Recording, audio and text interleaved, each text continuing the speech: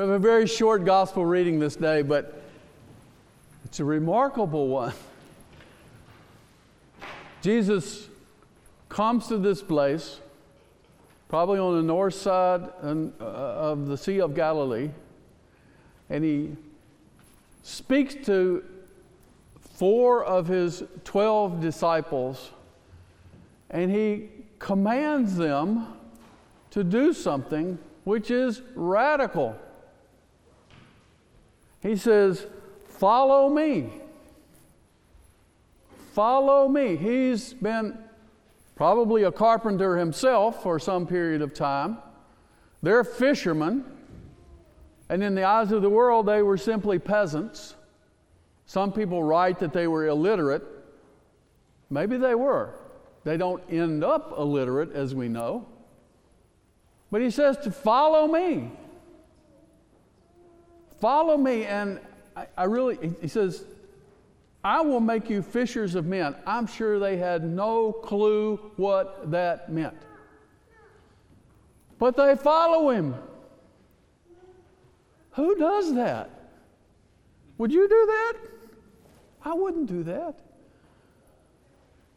I mean, when I was working secularly, if somebody walked into my office and said, "Come follow me," would I have done it? No. I said, "No, I've got my business here. I've got my family. I've got to take care of them." It's radical. He says to follow me. And what happens? They are transformed. They're changed beyond all belief. And just in this passage, we don't even have to get beyond just this short passage. And it says, and they went about, Jesus went about all Galilee, they with him, teaching in the synagogues, preaching the gospel of the kingdom, healing all kinds of sicknesses and all kinds of disease among the people. And they were going with him and doing these things. We know later on that in fact they do healings. Even some of them raise the dead. How radical is that? And this little follow me is not just like a weekend trip. They go for 3 years. And then after that, he leaves. And it was hard during those 3 years, believe me. And it only got harder. Even after the ascension, they don't stop following him. They follow him from afar, and it gets even harder. So much so that all of them end up as martyrs, save John, who lives to be a grand old age. But he suffers too. He comes close unto death many times. He suffers a great deal. They follow him. Brothers and sisters, all of us follow someone or something. We follow a person or persons or a group or an idea or a concept. You follow something. Most of us like to think, well, I'm pretty independent-minded and I'm pretty self-sufficient. And I mean, I think that too lots of times. Most of the time. Probably almost all the time I think that. And it's just not true. I'm following something or somebody. We all are doing that. If we look at the scriptures, we know that some people followed very godly people. Some followed the apostles.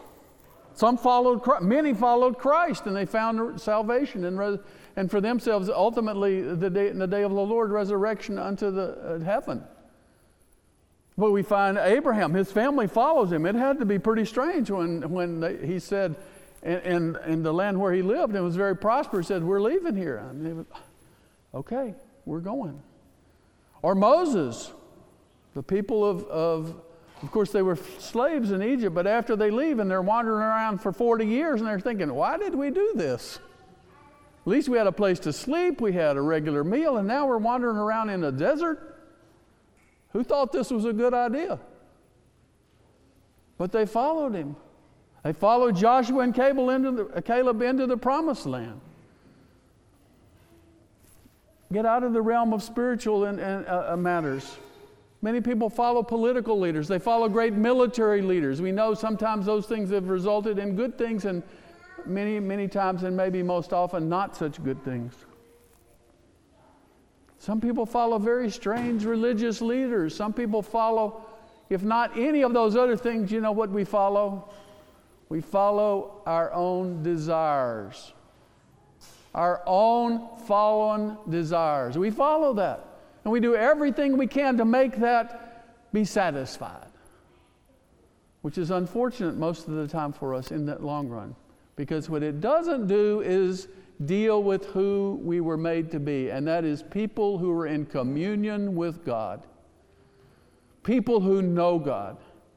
People who offer themselves to Him and receive everything back. Just like Adam did in the garden before the fall.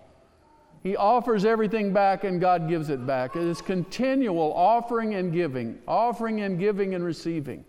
That's what we're called for. But unfortunately, we follow the wrong things many times. But Jesus said, follow me. That's our task today. Is to decide who are we going to follow. And maybe we need to ask ourselves that every day. Who am I following today? Am I following Christ? Look, you can be going and doing your job. You can be taking care of your children. You can be cleaning out the gutters and following Christ. You can do that. And that's who we're called to follow, the one who leads us to that for which we were made, and that is to be with God forever. May we follow Peter and Andrew and James and John's example. May we follow him. And may we let all of our other followings be transformed by that first following. It's good to have plans. You know I'm a planner. You know I'm sort of looking out ahead. I do that all the time. But all of that has to be subservient to this one true calling that we have, and that is to follow our Lord. We can do that. And we can do that because we're together, because He's called us together into a people to be a reflection of the Holy Trinity, one in Him and one in one another. May we together and individually follow Him that we might see the blessedness of the kingdom of God together. In the name of the Father, the Son, and the Holy Spirit, one God.